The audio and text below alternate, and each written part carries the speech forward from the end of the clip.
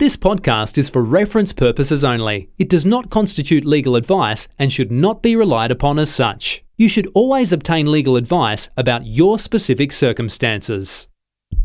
Hey, is this thing on? Welcome to Maddox on the Mic, a legal podcast presented by Maddox, an independent Australian law firm. Hello and welcome to Maddox on the Mic. You're listening to an exclusive episode of Watchdog Series 3, where today we will be discussing the decision handed down late last year, the case brought by the ACCC against Google.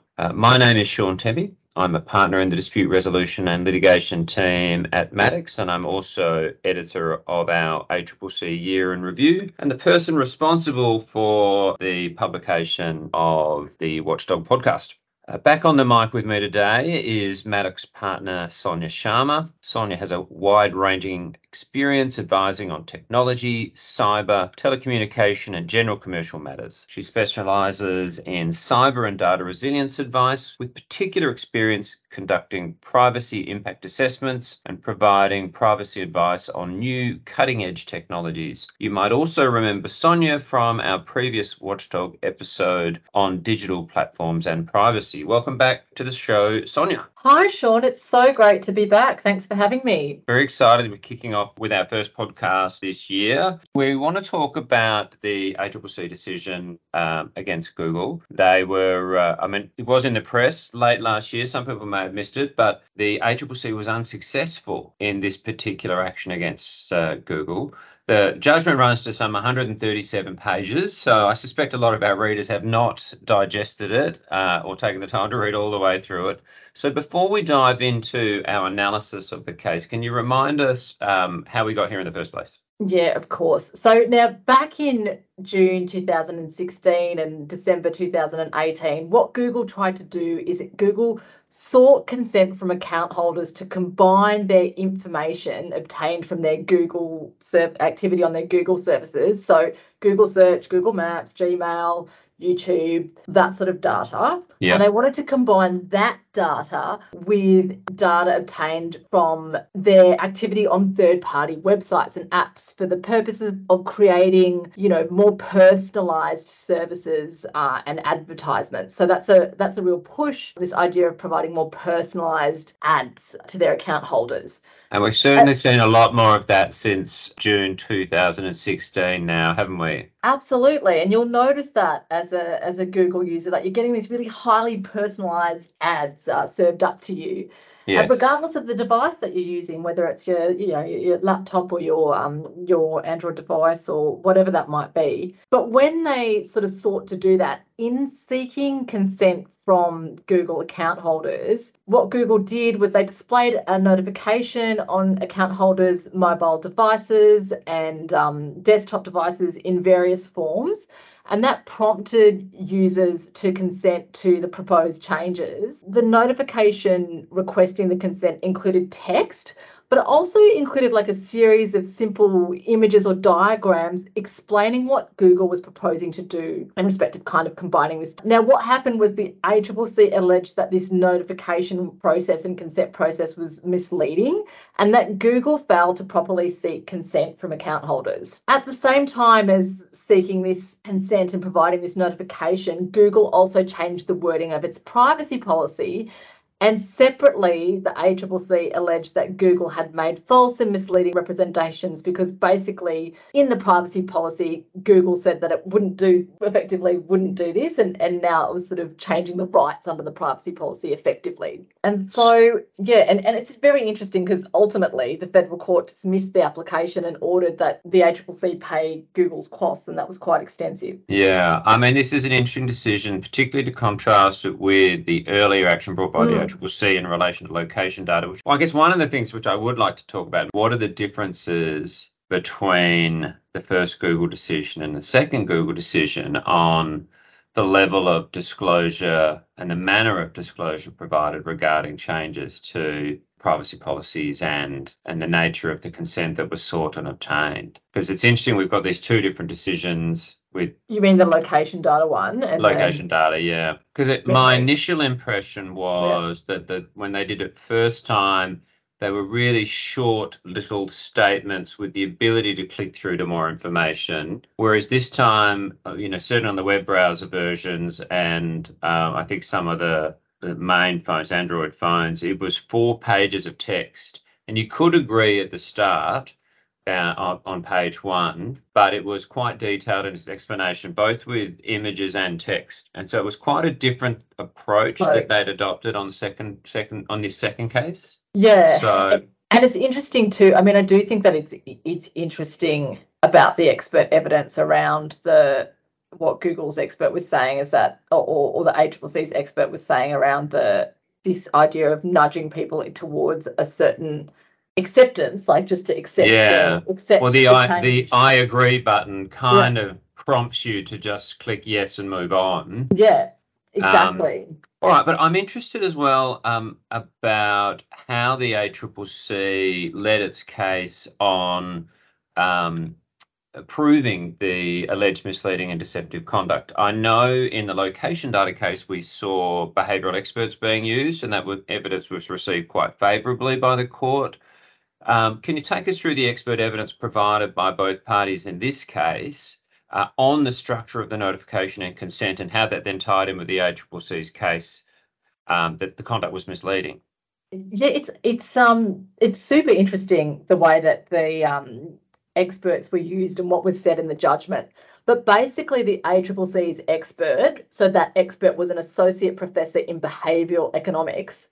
They gave evidence that the way in which Google tried to obtain the consent of users effectively, manipulated or nudged them into providing their consent. There was no clear "I do not accept" button.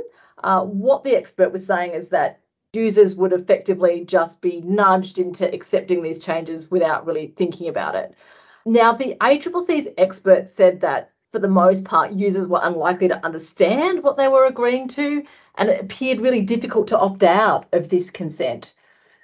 Basically, the expert evidence suggested the text and the format of the notification was designed to maximise the number of account holders consenting to the change, rather than giving them a clear understanding of what they were agreeing to. But I mean, the judge's comments on the behavioural expert evidence was reasonably scathing on the basis of it was hypotheses only without any kind of subsequent analysis. Yeah, no consumer evidence. Yeah. And the judge, even though the judge said it wasn't open on the pleading and the case that was led by the ACCC, really what amounts to an unfair practices claim, the judge found that even if that unfair practices claim was available in the law, which is not, and had been pleaded, which it wasn't, the judge was still not convinced that the consumer had been nudged in that direction. So that was interesting, I thought, too. And what it suggests, though, is that it's possible to, if you think things through clearly enough, you're able to meet your legal obligations by notifying individuals of the relevant matters or obtaining their consent, but structuring it in such a way that it might achieve your commercial objectives of more people saying, yeah, I'm sort of happy with that, which is the same for the Spam Act as well. Like, it's like you can rely on express consent or informed or inferred consent, but you have to think through these issues in quite a lot of detail. Like, you can't just roll it out. And Google has clearly done that in relation to this specific change. I've got to say that. Yeah. It does raise an interesting question, though. The ACCC had been talking about, dark practices around nudging in the digital marketplace, and they haven't spoken about it for a while. It's not clear whether it's going to be a priority for the new ACCC chair, Gina Cascott-Leib, or not. Mm-hmm. What does this do to the ACCC's desire to have an unfair practices prohibition? Because the judge really dismissed it and said that that wouldn't have accepted this as unfair practices. And I wonder, first of all, what does that do to this push by the ACCC? What does it mean for success if the law does change for the ACCC? And then, I guess, what do you do to prove this nudging, and how do you prohibit something that is quite abstract in a way? Because while in the previous Google decision the judge had been pretty happy to accept behavioural expert evidence, certainly wasn't the same in this case. So it's fascinating to me what this case says about the whole notion of nudging and how you deal with that. Is that lawful? Is it unlawful? Should people be protected from it or not? Yeah, I think it will be interesting to see how the ACCC responds to it and where that debate for reform goes, because on the basis of this decision, you'd have to say unlikely it's going to go anywhere. That's it, right? Well, what was said about the expert evidence, even though it was sort of dismissed, it suggests that nudging might be okay. Might be okay. Yeah. And this notion of people as, I think, skimmers and readers and skippers or something like that. Yeah. And the judge is like, well, if you're a skipper or a skimmer and you don't really take care of your own legal interests, then the ACL is not going to protect you. And it's really only the readers that the judge was overly concerned with. And so when you then tie that back into nudging, skippers and skimmers are vulnerable. And the law at the moment is the judge is saying, well, it's up to you to protect yourself and apply some common sense. Yeah, and that's interesting too, isn't it? Because if you think about greenwashing and those sorts of claims, it's all about we're in a rush. The TVs, like the TVs. And I hadn't thought about that. That's a great observation. I'm a sucker for that. I'm like, if I see the green TV, I will buy the green TV. I'm a sucker for quick marketing. So even though I'm a technology lawyer, I'll probably skip or skim because I'm also a busy mum. Yeah. And so, but it does say that the decision really says we'll look at the terms and conditions from the reader's point of view, not the skimmers and skippers. Yeah, that's a fascinating observation. All right, well, look, Google had expert evidence which completely trashed that evidence, didn't it?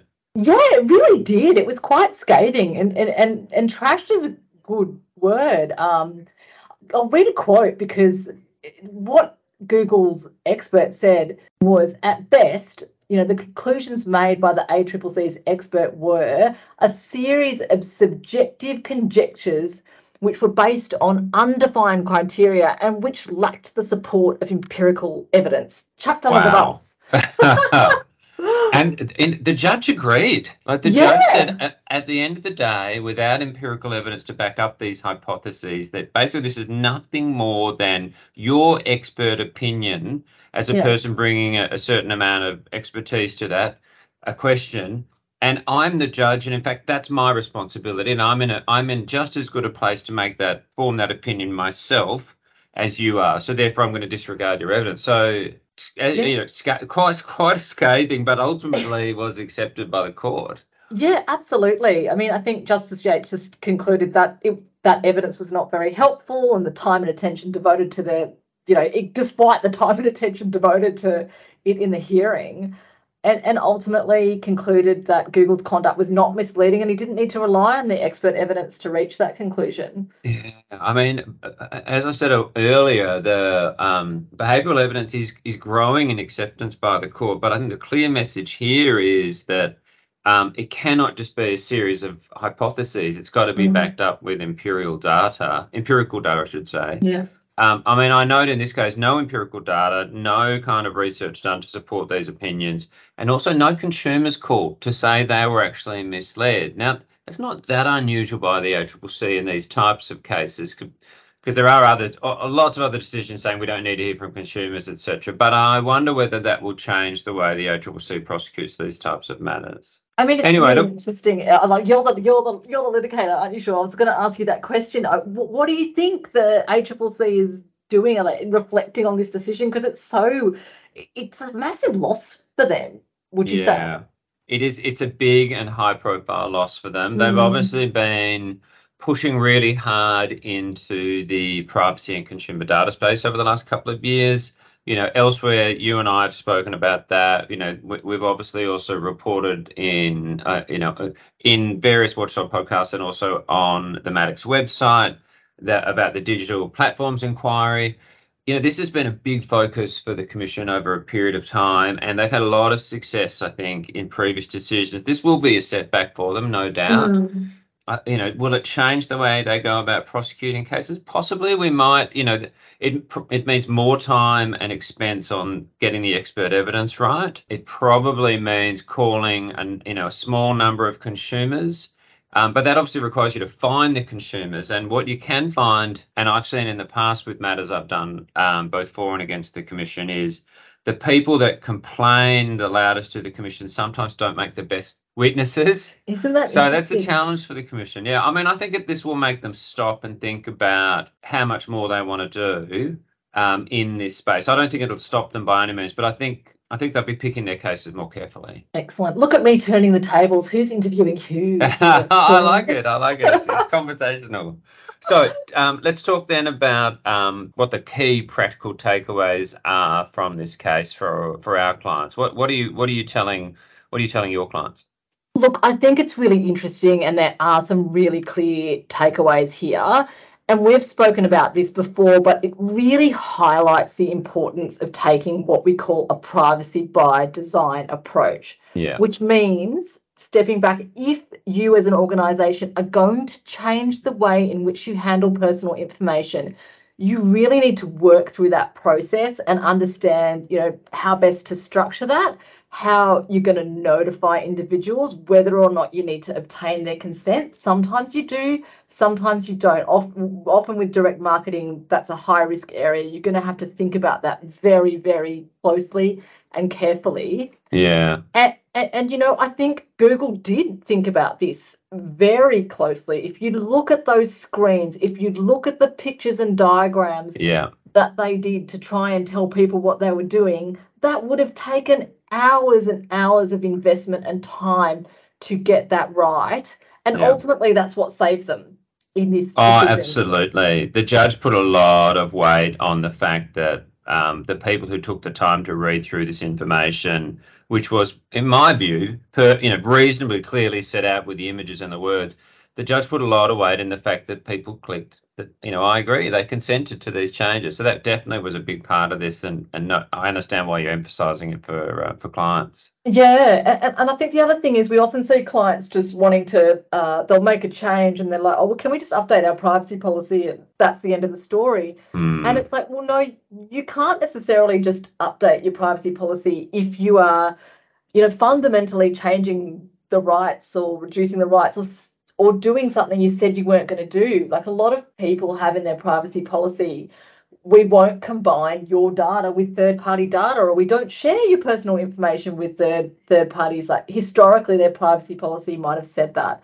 So if you're going to do something different, you really need to think through, well, do you need to get consent for that? How are you going to notify people for that? And I think the main message too is, yes, absolutely take a privacy by design approach. Be aware that direct marketing is, really strictly regulated, and there's a huge focus on it from the ACCC, but also the Privacy Commissioner. So that's a really big red flag that you need to think through the issues quite carefully.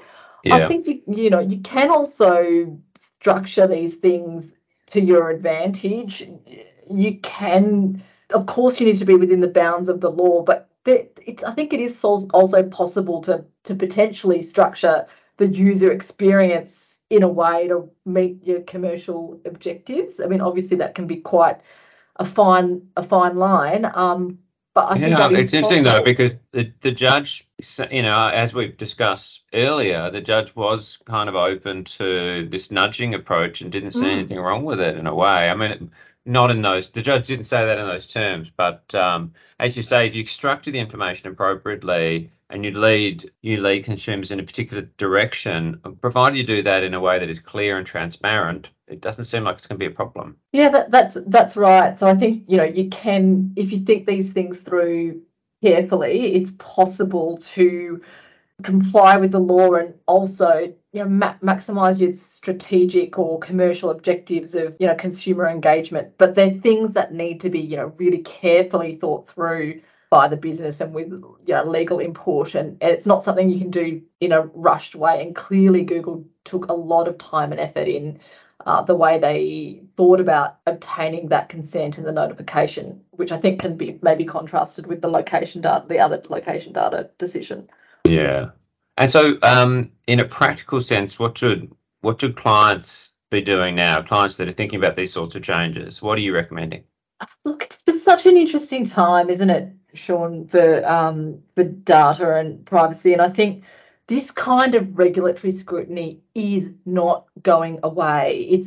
We're going to see it for, it is built into, it should be built into your regulatory compliance roadmap. These are high risk areas. The Privacy Act, is also being reviewed. That has had significant increases in penalties and powers. That is now, law. The penalties have jumped from whatever it was before, 2.2 million to 50 million. It is a significant increase. So the risks are really high. It needs to be managed, and you can't mislead consumers around the way in which you want to use their data. Given all of that landscape, we really do recommend that now is the time. It's the start of the new year. You need to be mapping and understanding, how are you currently using your data? Like, what consents are you relying on? Who's it being shared with? And what do you want to do in the future? Like, are you looking to do more personalised and targeted advertising? Are you wanting to share the data with others? If you're wanting to do those things, you need to be thinking about, well, how are you going to execute that? And I think now's the time to be reviewing your privacy policies, notifications and consents, and reflecting on your current practices and whether or not they are fit for purpose.